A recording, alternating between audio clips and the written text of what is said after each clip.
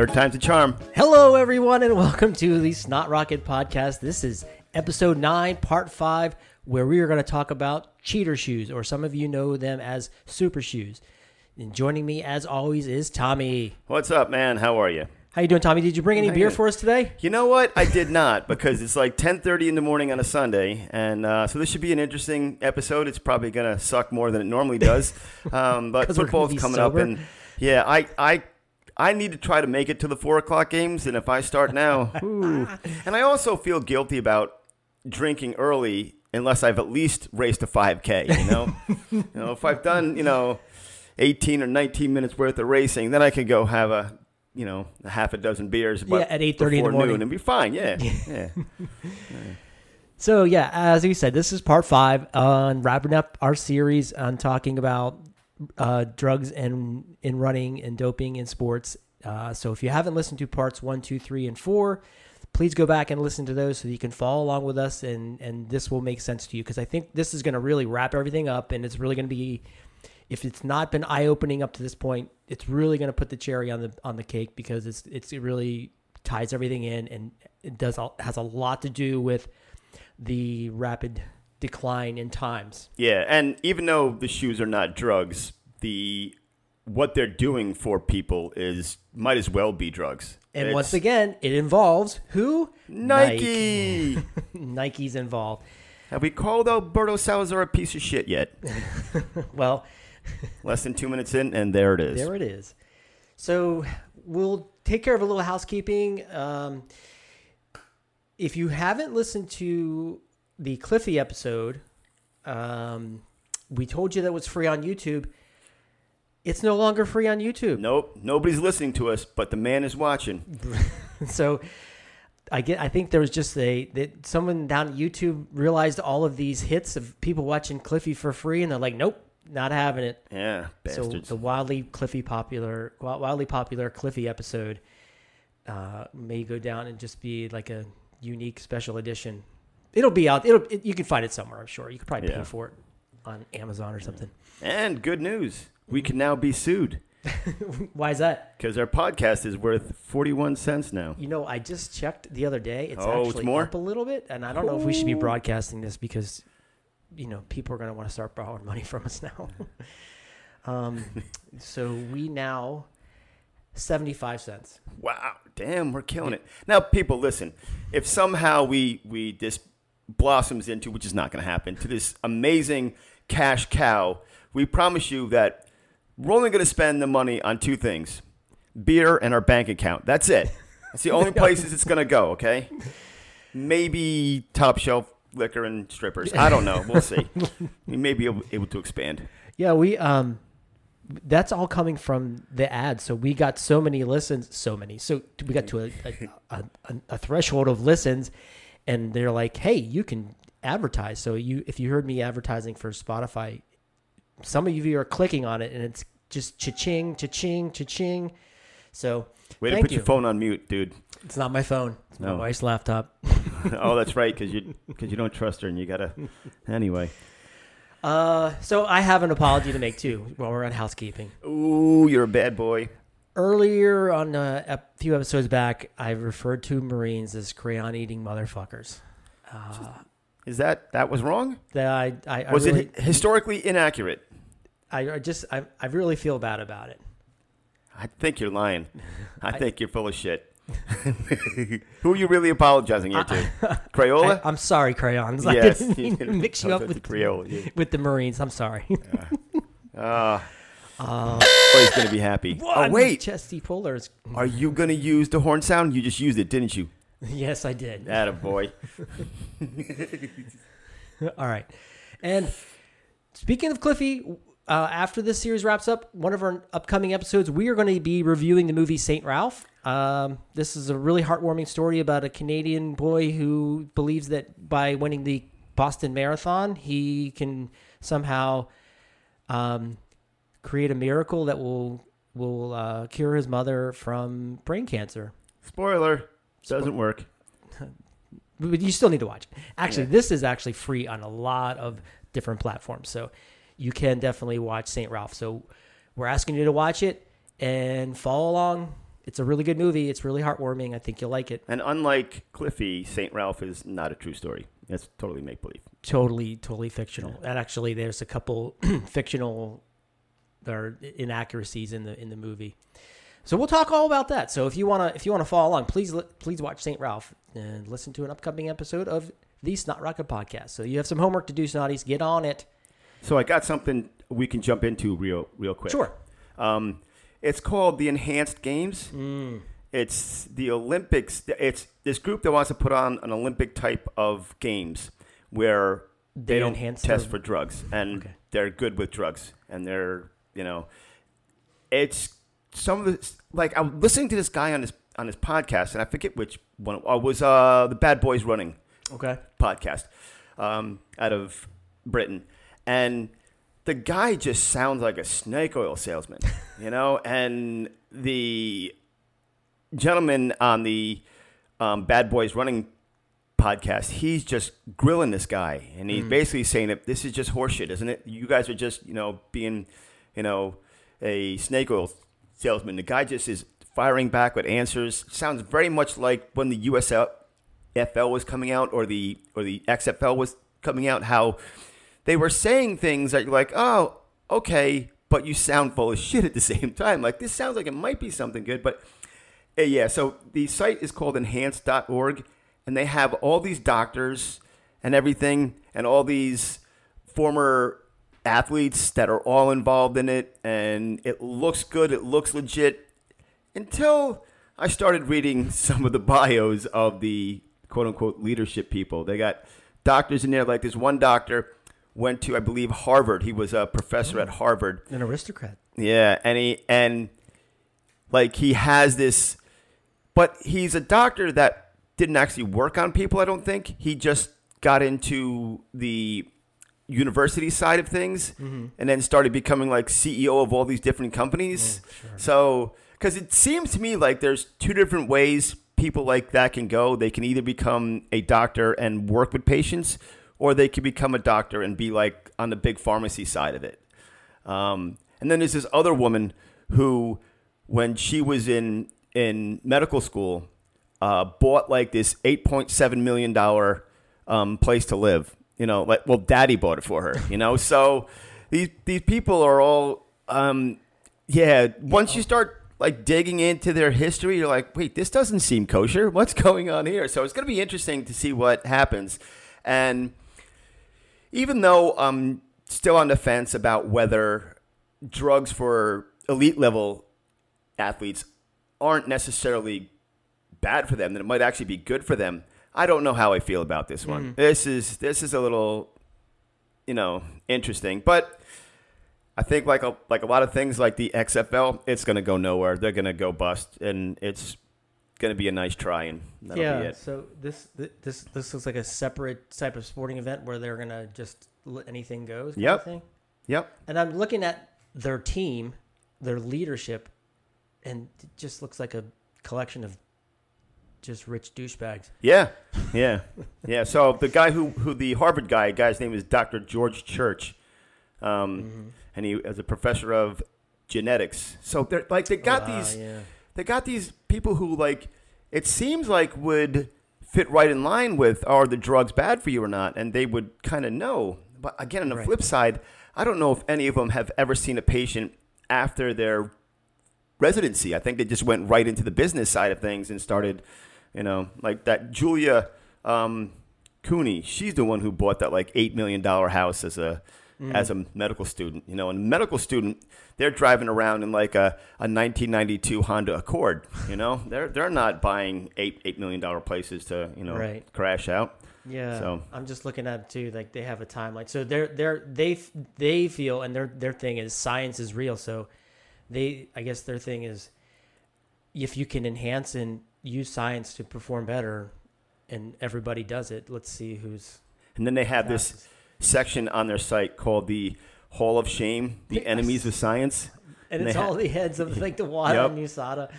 The Olympic Committee executive, guy from WADA, Travis Targett, the U.S.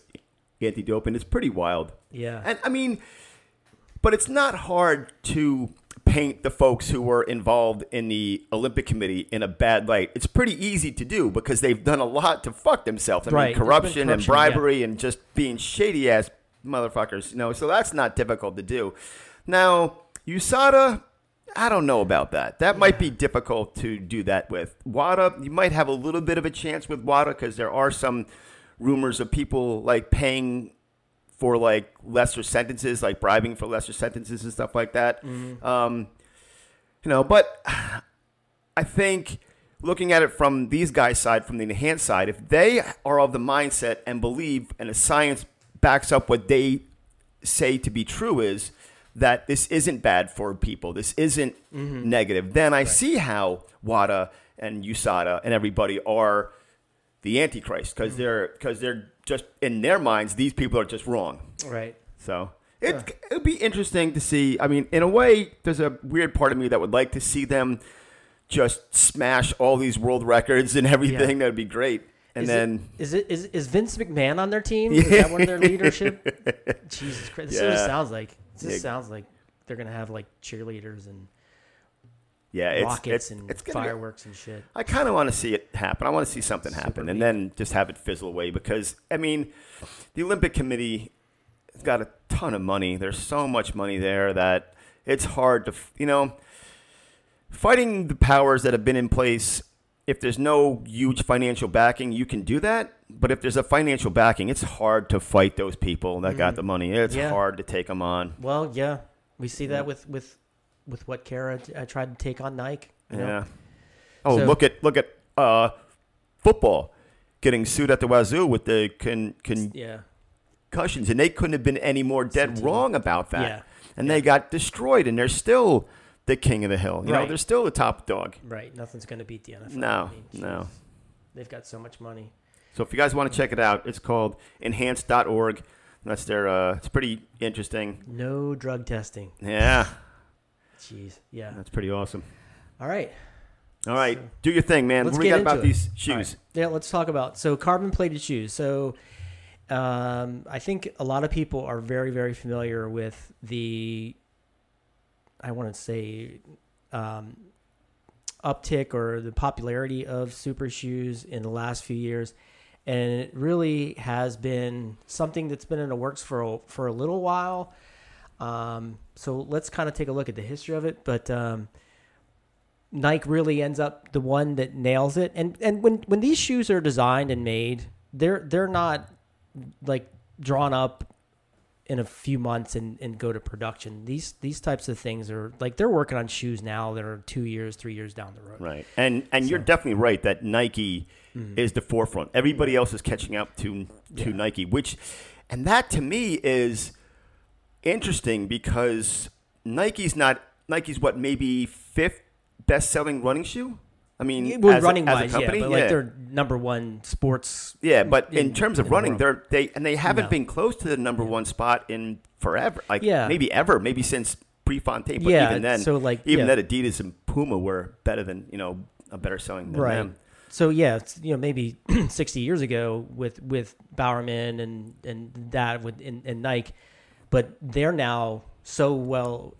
I don't want to say well, but they're so spread out in every single sport where their running channel is not their main source anymore, and now it's just uniforms and equipment and NFL and Brooks college. Has been the top dog for Brooks is the number one running shoe. Yeah, number one shoe. I mean, is it close?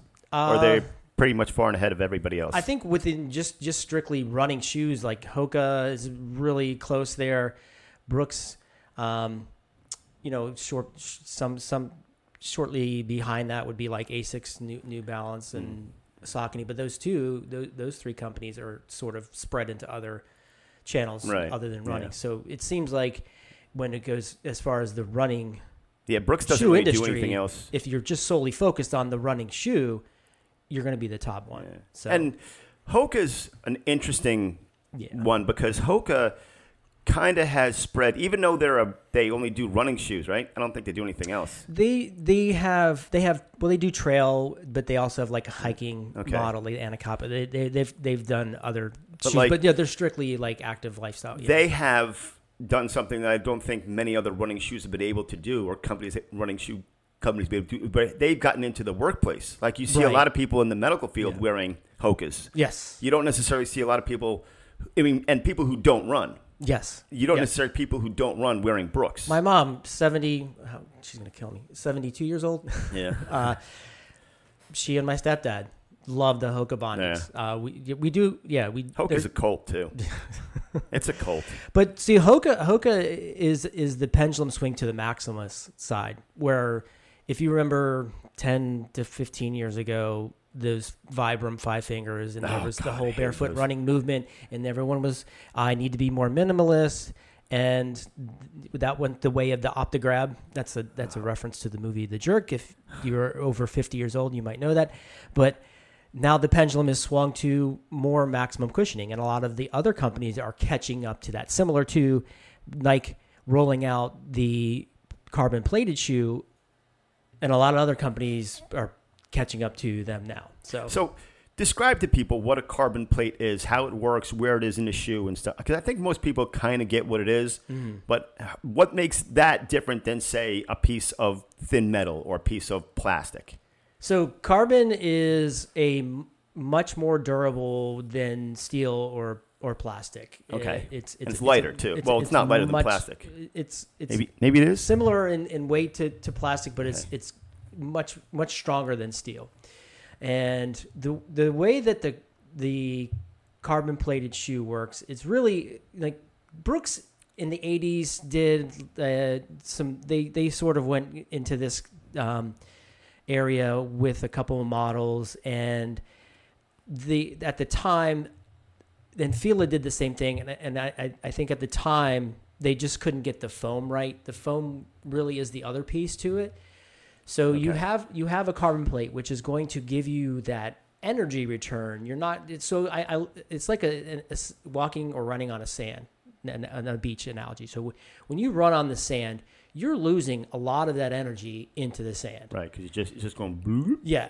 So you the body puts so much force on its arches and feet when you're walking and running, that when you're in sand, you're losing all of that energy. But when you add something like a carbon plate and you put a very super high PEBA foam that's going to give you a higher stack, and it's extremely light, you're not losing a lot of that energy into the ground or the shoe. So you're getting that energy back, and the super high stack of the foam gives you, it's a lot lighter, but sort of put your hips a little bit in a forward position, almost like you feel like you're propelling forward. It's like because it kind of like, so the carbon plate goes under like the ball of the foot and kind of acts almost like the bottom of a rocking chair, right? Sort of, right? Yeah. I would say more like it's going to most of the carbon plates run through the entire sole of the really? Plate. I thought it was just in the ball of the foot. Okay. Yeah. Okay. It you almost looks like a spoon, if you want to envision that, where it's narrow in the heel but spreads out through the forefoot of the shoe. So again, what Brooks and Fila didn't figure out, and maybe the technology wasn't there in the 80s, but it didn't make a major impact, was the foam. So now Nike, as we said, nails it, because most of your running shoes are going to be an EVA foam, which is the ethylene vinyl acetate, and that's used in most of your daily running trainers. But that's what's in fake boobs, right? No, what they do is they engineer the PEBA foam, the polyether block amide, which is a much lighter foam, and it's doesn't compress as much, right? Doesn't exactly. You're not losing that energy, and does not compress as much. However, over time, it will break down faster than the EVA foam. Okay. So that, in combination with the carbon plate, is what really has been the breakthrough. The chocolate and the peanut butter. Yeah, gotcha. Yeah. So marrying all that together has created, and like I said, Nike, and we need to actually go into the timeline a little bit more, because it's interesting again with Nike and just the multi-million-dollar company that they can spend a lot of money on the research and development. Right, because even though they aren't the best-selling running shoe, the company size the size of Nike is probably the size of the first 4 companies combined in running shoes, like Hoka and Brooks, right. and because you it's just gigantic. have gobs and gobs of money. Yeah. So, what does that mean, right? So, okay, how does that tie into the times? Well, the Nike Vaporfly, which was introduced, maybe we should even talk about how it was introduced. So, because there's changes in that too. Yeah, so Nike introduced the Vaporfly. They were working on it for their Sub 2 project. They were trying to have Eliud Kipchoge run a Sub 2 marathon. So as part of that, and if there's a couple of documentaries that you can watch about that and read about it, but Kipchoge's a likable guy, I think. He is. I think he's doped. He's taken something. Well, so part of that Sub 2 project, they developed the Vaporfly that didn't necessarily look like it looks like today, and it looked like an average everyday trainer. And so the Sub 2 project also with that was the shoes, but they specifically ran it on a flat, like an F1 track. Yeah. That they were. There's Pacers. The first one was in Italy. First one, yeah. I think the second one where he actually broke to was in Austria. Yeah, that's right. And that was interesting too because he's got Pacers, and they formed like a flying wedge. V, like the Mighty Ducks. Yeah, exactly. Yeah. And he actually ended up breaking too. And that one I want to say he wore the Alpha Flies, which is a further down the line. And if anybody thinks, well, he had all that help, he really couldn't. I mean, the dude was still averaging something like 67 seconds a quarter mile. I mean, you try to find 12 people that can run a 67-second quarter. Yeah. See how long you guys can go one after another before you're done and you're off this man's pace. It's just ridiculous. They had to like cycle out the it is. Pacers. Like they were leading the group, and then when you're running, what is it, 4 or something pace for a marathon? 4:26. Nobody can hang on to that except for Eliud Kipchoge. So it's insane. It's amazing. The dude is baller.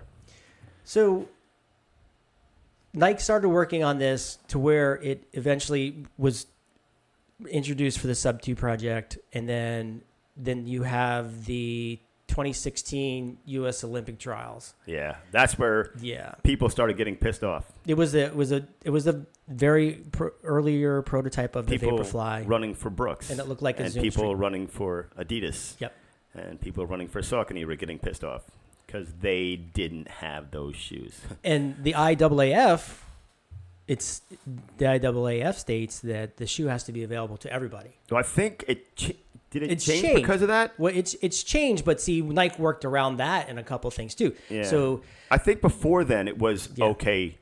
Like you can, there's.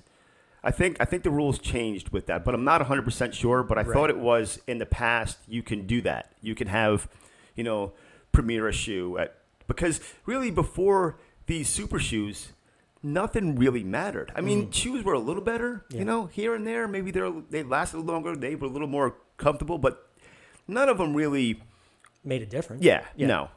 And like these do. And it's not like these shoes are making a little bit of a difference either. Mm-hmm. They're making a gigantic difference. So the theory is like 3 to 4% of what you're running. So if you're a 1:30 half marathoner, you're talking 2 to 3 minutes. Yeah, and if you're a 4-minute miler, you're talking 8 seconds, right? 9 seconds. That's a lot. That's 8 or 9 seconds at a 4-minute mile is like 3 years worth of work, right? It's just, and all you're doing is just, and in a marathon, you're a 2:18 runner, and you're taking 6 minutes off your time.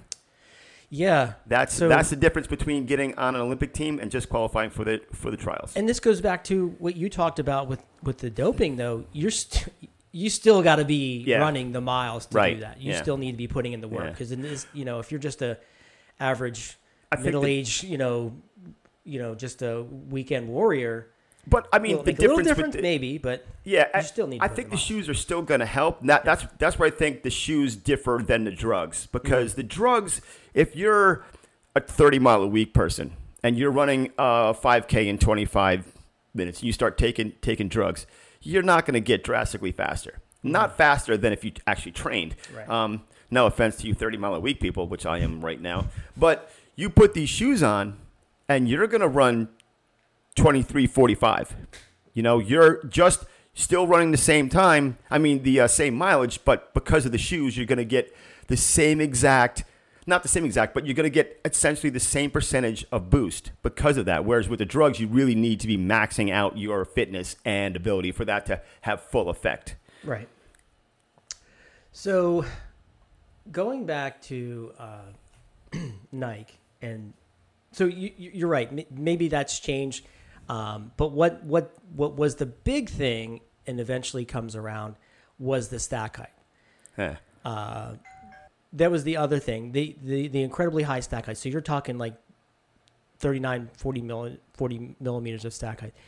Can you do that for an American? 40 millimeters is what? I don't know. I'll figure it out. 4 centimeters, 2 inches, 2 inches and change. It's about an inch and a half. Inch and a half? Yeah. 40 millimeters? 40 millimeters is 1.57 inches. Yeah. So what? So my is, anyway, move on.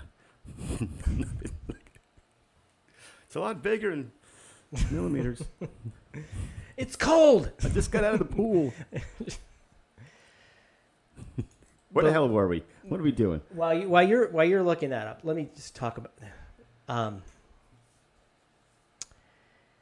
what the workaround that Nike did with the shoes not being available to everyone was they said, okay, at the 2020 Olympic trials, they said 3 days before the trials, they said, okay, everybody can have a pair of the Nike Alpha Flies. Yeah, but they only had like 40 pairs to sell. They were just giving them away, though. They weren't even selling. Oh, were they giving them away? Okay. So if you're and a lot of guys, I think Jake Riley's the one of the guys, they took them up on it and actually ended up running better than they thought they would run. But can you imagine going into an Olympic trials qualifier and 3 days before you're going to change up your shoes? You never change anything before especially at that level. Yeah. Especially at that level, you don't change what you eat. You don't change any sleep patterns. You don't try to do anything different. And really, at that point, I don't think everybody was sold on how good these shoes are. Right. Where now there's no question. Mm-hmm. Anybody who doubts it just doesn't know what they're talking about. But then it's kind of like, the vaccine. Like, does this really work or not? Maybe, No, yeah. It definitely works. Yeah. But that's a point to make, though, because you're going into this, these trials, and you're like, okay, I ran 2:17. Mm-hmm. I'm going to try these shoes out, and all of a sudden, boom, you run what, like 2:12? Yeah. So that's what. Yeah. And damn. I think now, yeah, it's really well known. I think it started to wake up to like after the Olympic trials for Rio, and Kara Goucher finished 4th. And she's a Nike. She was not Nike at the time. She had left Nike. That was after Salazar? That was after she had left, and she actually ran, I want to say Skechers. Okay. Because she was with Wassell, and then I don't think they have a shoe yet. If they do, I'm sorry. But so everybody that finished ahead of her was in the Vaporfly prototype. And does Skechers have a super shoe now? I mean, they had a carbon plate. They might. I mean, everybody's got one now. What the hell is a carbon plate called? You've got the Rocket X from Hoka, Rocket X2. You've the Endorphin Elite, the Endorphin Pro from Saucony. Pretty much everybody's got one now. On has one. Yeah, I guess they call it the Go Run now. They must have, because I'm sure they worked with Neb. Because this shoe is $210. Speed Freak, they call it. Yeah, you're not. Skechers is notoriously cheaper than most other shoes, and for them to have a shoe that costs $210, that's got to be one of their version of a super shoe. It must be. Yeah. So they work around it by offering all the athletes at the OTQ to run in the Alpha Flies. So that was one thing they worked around, and one of the other things was the stack height, which we talked about a little bit earlier, but. So the thing where it's kind of sketchy with Nike is the Alpha Fly was 39.5 millimeters, maybe. I'm going to get killed for this, or 40 millimeters. And so there was no standard to the stack height. Well, and why, then IAAF says, why would there be? Nobody knew anything about it. Yeah, you know? yeah. Well, because if you came to a race wearing something beyond that, you'd look like a clown. Yeah. So there was nothing really in place. So that was part of the pushback on these shoes was like, look at the incredible stack height. That's got to be an advantage. And IAAF says, well, okay. And it was almost like, okay, Nike, what's your stack height? And they're like, oh, it's 40 millimeters. Okay, yeah, so our standard now, you can't have it over 40 millimeters. Yeah. So it was kind of underhanded. Yeah. And it's kind of just stinks because Nike's involved. So yeah, and Nike volunteered that. They were like, you should make it this. What you're saying. So it's really underhanded. Yeah. So, but again, at that point, what metric do you have to go off of? Yeah, there's no standard in place. You're just throwing a dart in the dark at that point, and where it hits, because maybe 50 millimeters is the height that is too high. Mm-hmm. Maybe 25 is too, I don't know. There's just no way to figure it out. But yeah, Nike did all the other companies start to scramble?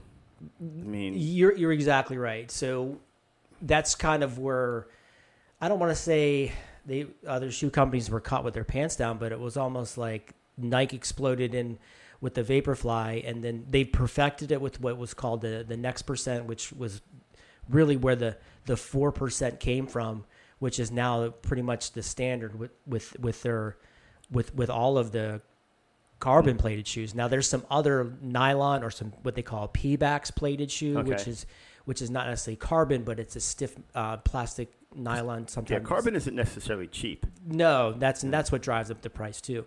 Yeah, and really, there's no way. I mean, let's face it; these sneakers do not cost $250 to make. No. They probably cost what? They're assembled in Vietnam for $40. Yeah, really cheap. Yeah. Right, because labor's so cheap too. On top of it, but which I think Nike is probably assembled in China, if I'm not mistaken. So yeah, exactly. They're not cheap.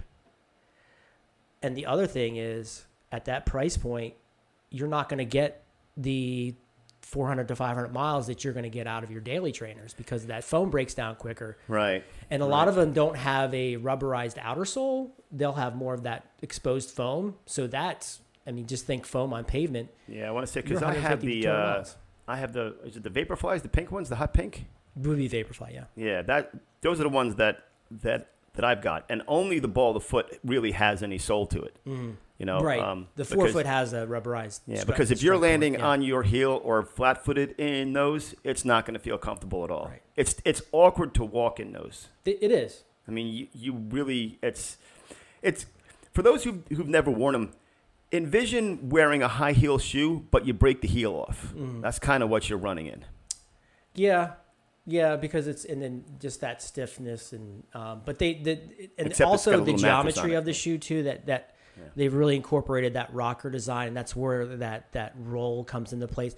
And when you see someone try them on, or you see somebody running them for their first time, they're like, they just like, oh my God, I feel like I'm on springs. Yeah. That's the feeling you get from the shoes. Yeah. And that was kind of what the rule that the IAAF had in place at the time, that there could be no sort of propulsion or sort of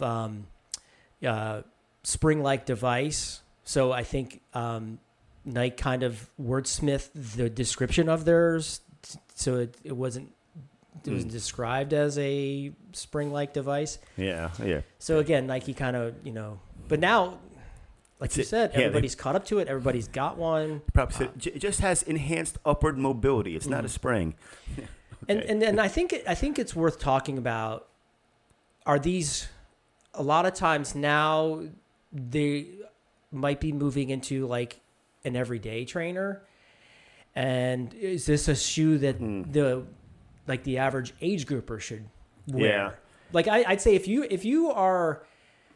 you're 18 to 35 in that age group and you are just around a 3-hour marathon and you're trying to BQ, absolutely, I think you need that shoe. That's going to put you over the top. Oh, of course, without question. You're going to have to work for it, but if you're at a 3-hour marathon, you're putting the miles in, you're working for it. But even if you're a 4.5-hour marathoner, because you're only doing 30 miles a week or 40 miles a week, by putting a pair of shoes on, and even at that, so the slower you get, the more of a benefit in terms of how much time you're going to get, because the percentage is basically the same. You might even get more percentage out of a shoe the slower you are and the heavier you are, because the more it's going to bounce off for you.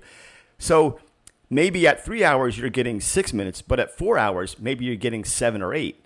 And even at 4.5 hours, who wouldn't want to run a 7 or 8 minute PR by just putting on a pair of sneakers?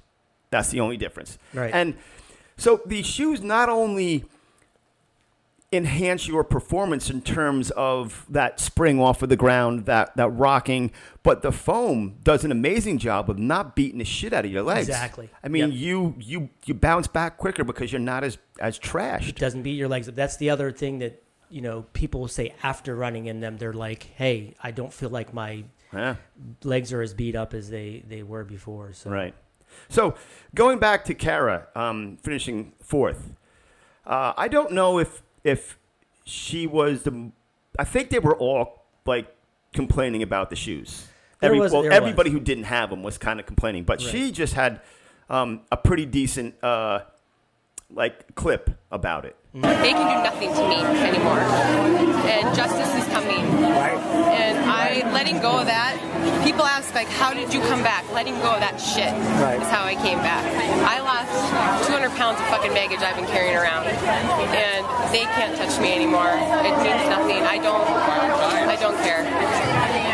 Is it an extra kick in the gut that you got fourth, and then Rupp is getting all the attention for winning? Did he win? I don't even know. Yeah. Okay, well, I'm not really surprised. I mean, I ran for Alberto for 7 years. He doesn't have you run if you're not ready. And, hopefully he did it the right way. What about people who, a lot of people don't understand how you could be on the team and not be on something, but Rupp could be? How does that work? Wait, what? Yeah, I've heard people say, like, well, if she knew about all this, does that mean she was on it? Or, That's fine for them to think that. I understand people think that. The funny thing is, do you think everything I know came out in the BBC documentary? No. And, there's an investigation going on. I know people get tired. They're like, tell us what you know. Tell us what you know. But you know what? There will be a day, and I'm just going to be like, and I'm out. And I've done all I can do at this point. I believe in Travis, and I don't wish them ill will. The first time I went to USADA, I said, all I want them to do is stop doing what they're doing. That's all I want. I know! Some other stuff. Thank you. In Osaka 2007. So you kind of hear what she's saying there about how the shoes are and everything. It's and she's an interesting one because she had been away from Nike. She was with Nike for years, and then all of a sudden she's saying all this stuff about it. So at the time I can understand people being like, well, she's just sour grapes about not being with Nike, which, I mean, a little bit fair, but in hindsight now, she was right. Yeah, she was right. It was a little bit iffy. I think that what she was talking about there was really just a culmination of a lot of things that she just was really letting go, and she got some flack for that, for what she said. But she didn't call Alberto Salazar a piece of shit. Not publicly, even though Alberto Salazar is a piece of shit. We always come back to him. Yeah. So, do you wear one? Do you wear a plated shoe? Well, I've got the you have the Vaporflies, yeah. Vaporfly that I race in. I don't. I have always segregated my training shoes from my racing shoes. Okay. I mean, if ever I run a race in a training shoe, no matter what shape I'm in, I'm not racing. Yeah. I'm either pacing or I'm just goofing off for whatever reason. Because even if my fitness is shit like it is now, and I'm gonna go race, I'm gonna put the racing flats on. Okay, and that's kind of the theory is, you want to save them for your race. Some people might mix them in for like a workout, or certainly if you're going to be training for a marathon or maybe a half marathon, you don't want your first time in the shoes to be that actual a race that you're doing. Yeah, you want to have like a dress rehearsal with them. Yeah, so I've never been the type of person who does the workouts in my racing shoes. I've never done it. There are plenty of people who would say that's stupid and you should do it in your racing flats, which I won't necessarily argue against it or for it. The way I do it is I don't do it like. And I also don't have an issue with running a race in brand new shoes either. I don't believe you have to break stuff. No, in. you don't have to break the shoes. I mean, in. they're so good now. Right. They're so you could take them straight out of the box, slap them on, and you're fine. Right, so, especially if it's a shoe that you've run in and you're just getting a new pair. I would caution you to, if you were switching shoes, switching brands or models. But other than that's if you're using the same one over and over again. See, I rotate like 4 to 5 pairs of sneakers. I have a pair of Nikes in there. I have a pair of Hokas. I have a couple of pairs of Skechers. So I'm not married to any one particular type of shoe. If I could run in a brick and it's comfortable, I'll run in a brick. I don't care. Yeah. But I'm an oddball like that. I completely agree. I rotate all kinds of different shoes. So but that's you and me. I'd say the average age mine grouper, are usually different colors too. My sneakers. Your shoes don't ever match. Because I buy 2 pair at a time. They're just different colors, and then I switch to Because why do I do that? Because I'm an idiot. I think we've established that. I also dress like a 5-year-old. All right.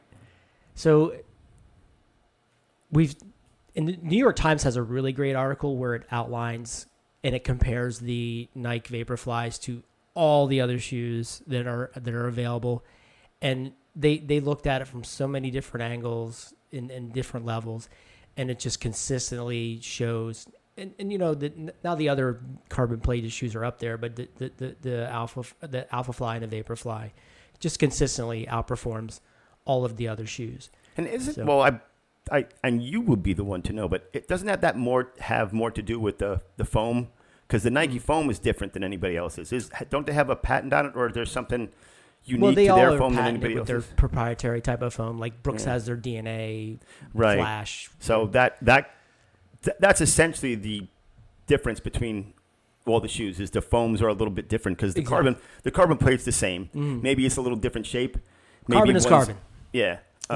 You're not going to change that, but all of their foams are going to be different, and that even goes into their regular everyday trainers. They all have their different proprietary foams, so they're going to all feel a little bit different. So that to me would, because the material on the outside in the sole is not the difference. No, I mean it's all the same. Yeah, and it's just going to be going to be the fit. I guess you gotta tip your hat to Nike on coming up with the best type of foam so far. I'm sure somebody's gonna come up with something. Maybe Nike will come up with something that's even better. And then they'll charge $350. Well, no, actually they are charging $350 now. No, $300, $350. The Alpha Fly is $275. Yeah. Damn, that's so expensive. See, I work for a living, which is why I also save my racing shoe for race days. Right. That's it. I mean, at the price point, you not only does it just break down quicker, so you don't want to wear it as much. When I was buying you mine, spend a lot of money, so you don't want to wear it. When I was buying my racers, I handed over the credit card. I'm like, hurry up! I got to get the fuck out of here before I change my mind. Yeah, it hurts. And actually, so we were just talking. This just happened with was it the pre-classic? Yeah. You want to talk about that? Yeah. So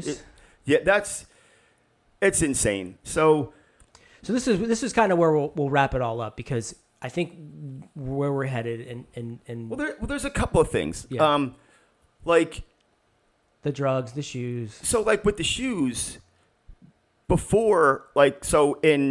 before the pandemic happened, so the super shoes kind of came out when the pandemic was going on, right? It was right about the time they became, maybe a year before that. Yeah, but it wasn't like it. Before that, it was still people calling it witchcraft, weren't really sold on it, and it wasn't cheater until shoes, super shoes. So the NCAA Division I want to say it was in 1991. What the hell's wrong with me? 2019. You're in the wrong century, Goldfish. Yeah, Jesus Christmas.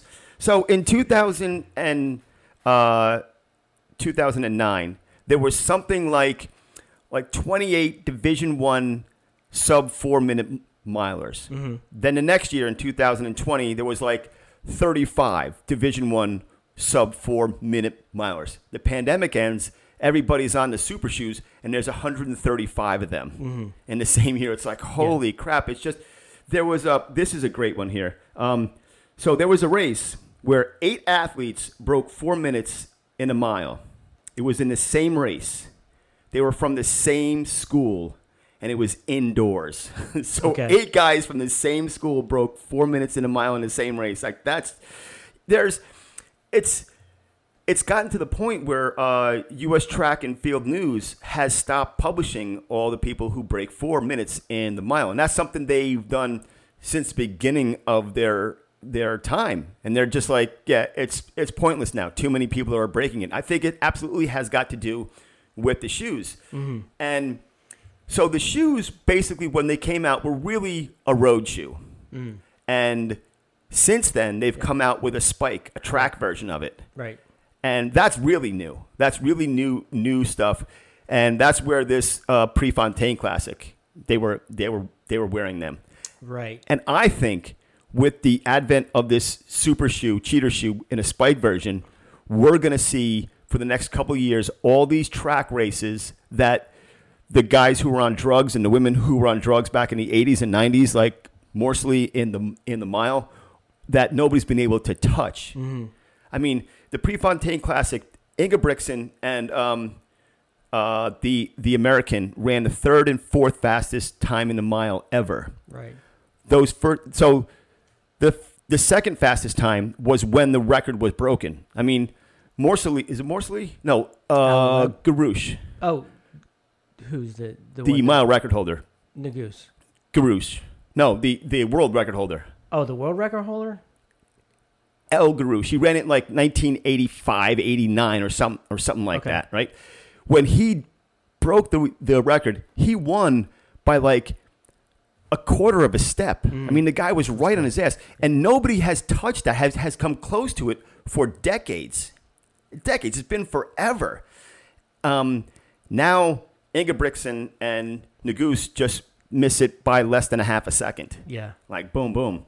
And that race, here's how insane this race was. Now, this was, we're now September 17th. We're recording this. I saw it on my computer. Thanks, but give me a thumbs up that I got it right, man. I appreciate that. I didn't know I thought you were going to say September 17th, 1995. Yeah, it's true. Who knows what I'm going to fucking say, right? But this entire field at the Prefontaine Classic all broke 3 minutes and 54 seconds. Every single person. Yeah, they have. There were 5 national records broken. Mm-hmm. Like, including the American, yeah. I mean, and he not only broke the American record, he broke it by like just under 3 seconds. So it was like 2.96 seconds he broke. That's a huge chunk. Yeah. And he ran a PR by over 9 seconds. I would love to see an overlay of Neguse finishing and then Alan Webb, and just to see how far ahead. I need to visualize how far ahead that is. 3 seconds when you're motoring that fast is figure length of a decent driveway. You know, it's a bit, and that's just to be a 350 miler or a 353 miler is insane. I mean, breaking 4 is hard. Right. Every 2 seconds after it is like a year's worth of work. Yeah. It's ridiculous. And he just did 9 seconds in one race. Do we see this trickle down into high school too, where you start to see a lot more substitutes in high school? Why not? Yeah. Right. I mean, it's not like it's drugs. It's shoes that anybody can go and wear. The only factor being is, your high school, you're not going to be on the training level of these Diamond League runners, but right. I mean, you're going to get more sub 4 runners in high school. Absolutely. Yeah. You're not going to get 340, 248 guys. Yeah. You're not going to get that. But why not? If you can run 6-7 seconds faster in a mile, and you're a 4 minute and 4 second guy, you damn right I'm getting those shoes. Mom, I'm stealing your credit card. You could yell about it later, but I'm getting those fucking shoes, man. I want the cloud spikes. I want the dragonflies. Yeah. I mean, it's insane. They're so worth it. They're so worth it. All right. That's your consensus. Absolutely. Yeah. I mean, again, it's not like there's no long-term physical effect of it. Not like there's questions about drug use. There could be long-term. It's just a pair of sneakers, man. I think when you keep it solely as a racing shoe, I don't know if we have enough data yet where the move is to a lot of people are like the Endorphin Speed, the Kinvara Pro, the Hoka Mach X, those kind of shoes that are sort of being marketed as more, not just necessarily a racing shoe, but more as an everyday plated shoe. I don't know what the long-term effects are going to be of that. I think the data still has to come out on that as far as wearing them every day, but certainly using them as a racing shoe, absolutely. And that was, but wasn't that part of the theory with people who were really into the Vibrams and the Five Fingers? Is they made the argument that sneakers are what has fucked up our form. It made us lazy. Whereas if you run, you're not going to heel strike running in bare feet. Nobody does. Right. So I mean, that argument, I don't know how much water it held. I mean, in a sense, they were right, but I think the injuries that sneakers have prevented and shoes have prevented drastically outweigh the ones that it has caused in terms of being lazy and heel striking and having, worse form. I think it's the benefits have outweighed the small number of people who did worse with them. Right. I agree. And that was the case was, you're born, everybody was born without shoes, or even our ancestors would, 10,000 You were born without shoes? Ago. What's that? You were born without shoes? You were born with shoes on? Too. You were born with, you were born with Buster Browns. I came out with that arrow through the head, like a Steve Martin thing. Steve Martin. Again, a reference if you're over 50. Sorry about the stitches, Mom. But yeah, that was the argument for the barefoot movement, was that our ancestors years ago would be running around barefoot chasing down their meals, and it worked for them. And you grow up, your feet shouldn't be constrained to shoes and shouldn't have the arch support. That's what really messes you up. You should just let your arches be. But I don't think there's any way that we can go back to that. I mean, we tried that. I think that movement is dead. And sandals too. Yeah. Having sandals. And now the big thing about having the recovery sandals is because they have an arch support.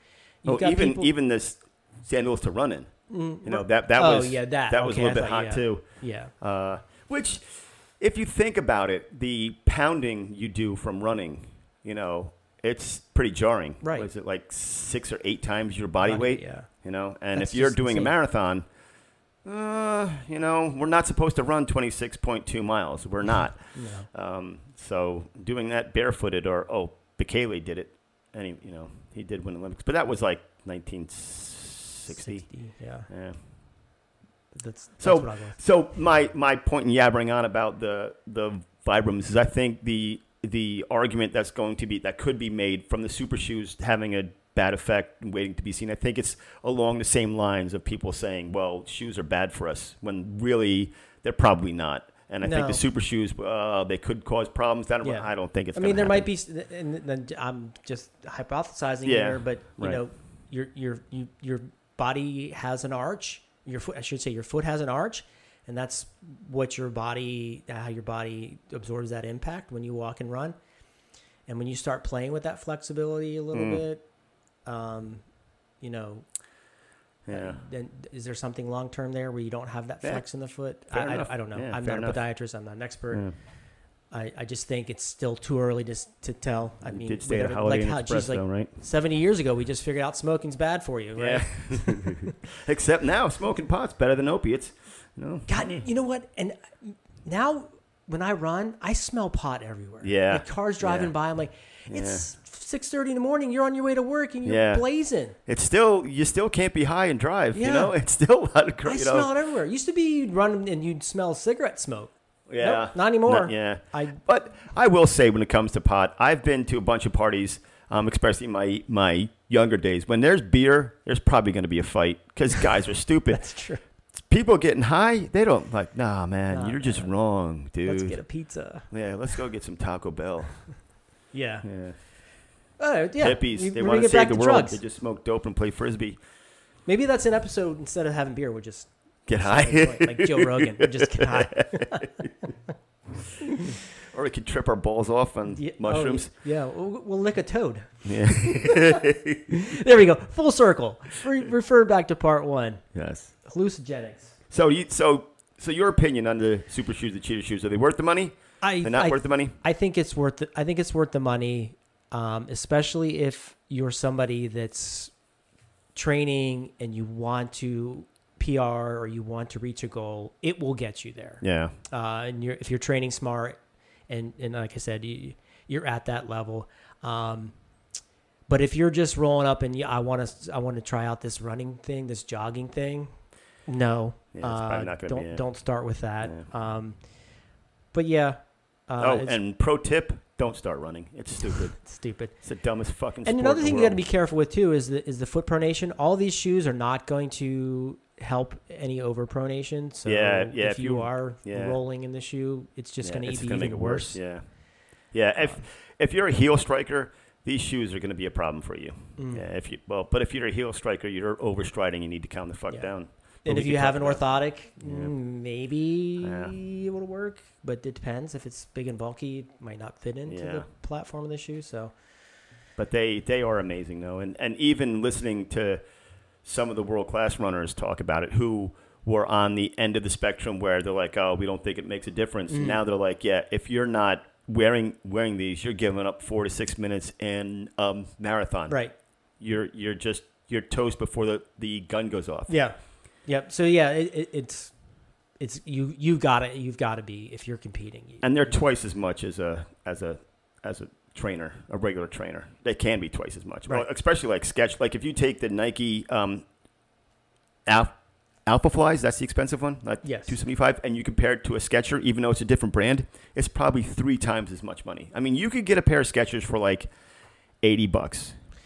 Yeah. You know, they're going to be lower end foam. So right. But you can still get a training sneaker. I mean, if you're starting off, you know, I mean, you're an entry level shoe. Yeah. And Skechers don't last as long, in my opinion. I've had a bunch of Skechers because I run in just about whatever I feel like I said. And Skechers, I actually had a great sneaker from them. I think they're called the Go Run Ultras. They were an amazing shoe. I had them for so long. It got to the point where I was taking duct tape and putting it on the bottom of the shoe so it could last a little longer. Wow. Yeah, I'm a lunatic with shoes, man. I'm an idiot. Yeah. But yeah, Meb won Boston in Skechers. Yeah.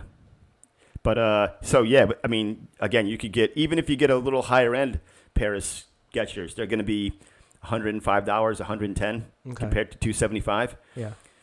Yeah. But it's worth every penny. Remember with the shoes when we were all worried about how many ounces they are. Like this one's a half an ounce less. This one's better for you. You're going to go faster because I'm like, get half an ounce. That's not going to do shit for you. Yeah. That's where we were at one point in time with shoes. Like we were trying to get faster an ounce at a time. Yeah. You know, and that was giving you 4 seconds in a 5K. All of a sudden these shoes come out and you're getting, a minute and 40 seconds. Is like, who cares about the ounces now? It doesn't matter. Even the super shoes, they're light as hell. They're right, and they cut the weight. Like they'll the tongue will have a lot of holes in it, or the upper will be vented very generously. They are flip flops with laces on them. What's that? They are. They're like a flip flop with laces on them. It's just holding your foot on the platform. It's really light too. There's no support in that thing. That helps you give you that quicker turnover too. Yeah. So.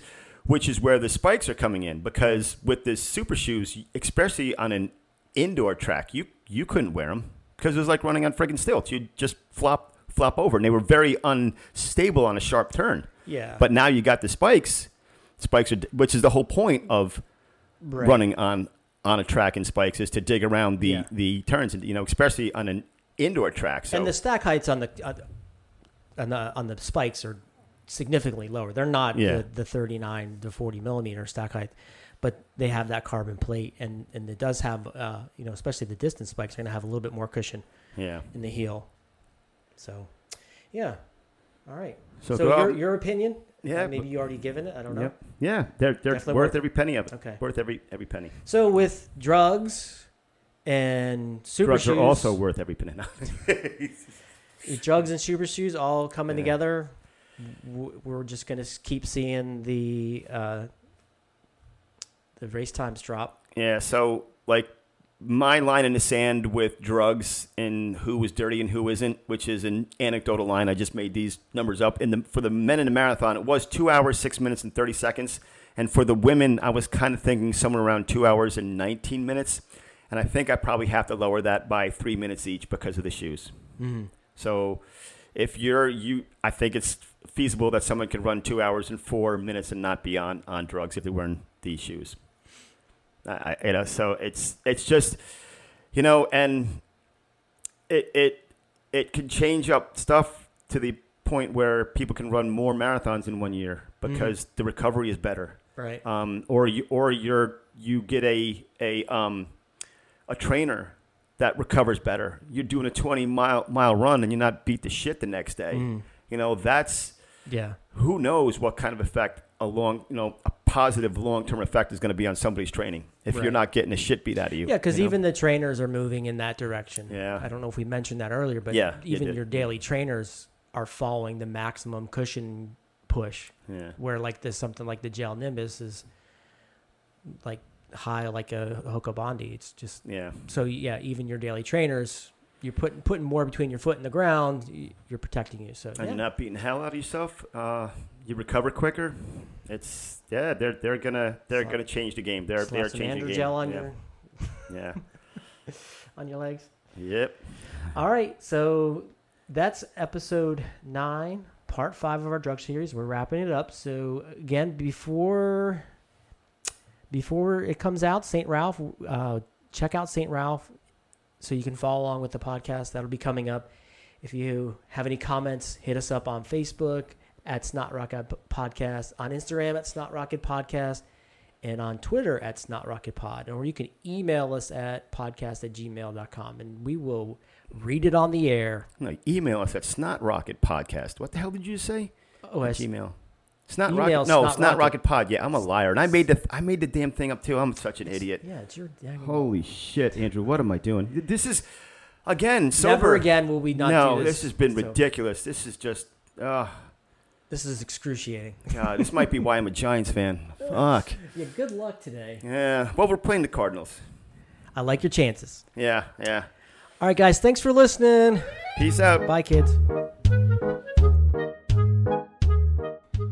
The Snot Rocket Podcast is a Blair Court production. Listen, subscribe, and rate on Spotify and Apple Podcasts. Like and follow on Facebook and Instagram at Snot Rocket Podcast.